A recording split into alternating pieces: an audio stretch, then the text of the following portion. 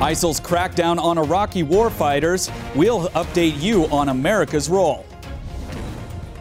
The tab for helping U.S. partners overseas. And a good old veteran gets a rough retirement. Welcome to DoD News Now. I'm Staff Sergeant Chad Usher.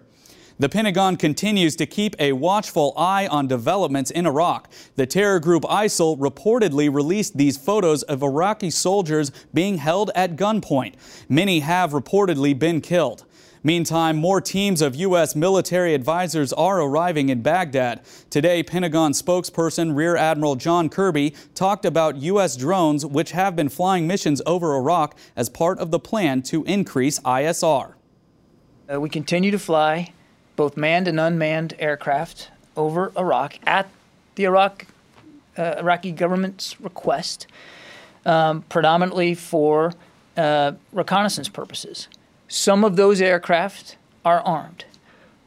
The reason that some of those aircraft are armed is primarily for force protection reasons. Now that we have introduced into the country some military advisors whose objective will be to operate outside the confines of the embassy. Admiral Kirby also mentioned this morning's White House accession of the Ottawa Convention, which prohibits the manufacture and purchase of anti-personnel landmines. The Commander-in-Chief's request for funding for overseas contingencies is headed to Capitol Hill. The $58.6 billion request is mostly for counter-terror measures and improved NATO support. It includes $1 billion to increase exercises and better position the U.S. and NATO allies in Europe. It also asks Congress for $5 billion to support appropriate Syrian opposition fighters and to defend against groups like ISIL. Secretary of Defense Chuck Hagel says he fully supports that budget request. When former Staff Sergeant James Harrington heard his wartime partner was retiring from the military, he went to work making sure his post-service life back in the States was, well, a dog's life. More on this report from New Orleans. I'm excited. It's been a long time.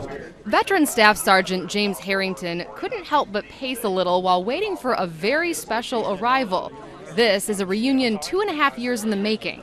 We're here to reunite myself with my partner that's coming up for retirement. We deployed to Iraq and Afghanistan, and I got out active duty in 2012. His comrade, as he calls her, is Reiki, a Belgian Malinois he served with in Iraq and Afghanistan. They served together for 4 years and 2 tours of active duty. 7-year-old Reiki is trained to detect explosives. Harrington was her first handler. We actually went through dog school together at Lackland Air Force Base, San Antonio. But when Harrington came back to the States in December of 2011, Reiki was reassigned. Now that she's up for retirement, Harrington wants to give her a home. It's my combat in arms fellow comrade. You know, we've deployed together. We experienced a lot of stuff together. Even though she physically can't speak to me or anything, we shared all those experiences. And when the moment finally came, Reiki was understandably nervous, surrounded by veterans and cameras, eager to see them reunite. It's okay, Mama. It's okay, Mama. I'm right here. It's a reunion Harrington wants to see more dogs and their handlers get to have. Right now they're labeled as equipment by the military, but we're trying to get them relabeled as veterans so they are covered just as much as any other veteran retires. But for now... Probably tired, huh? Probably tired, want some food, lay on the couch. Harrington is looking forward to having some fun. Oh, yeah. She likes swimming, so obviously how she does in Lake Pontchartrain. I'm Staff Sergeant Chad Usher.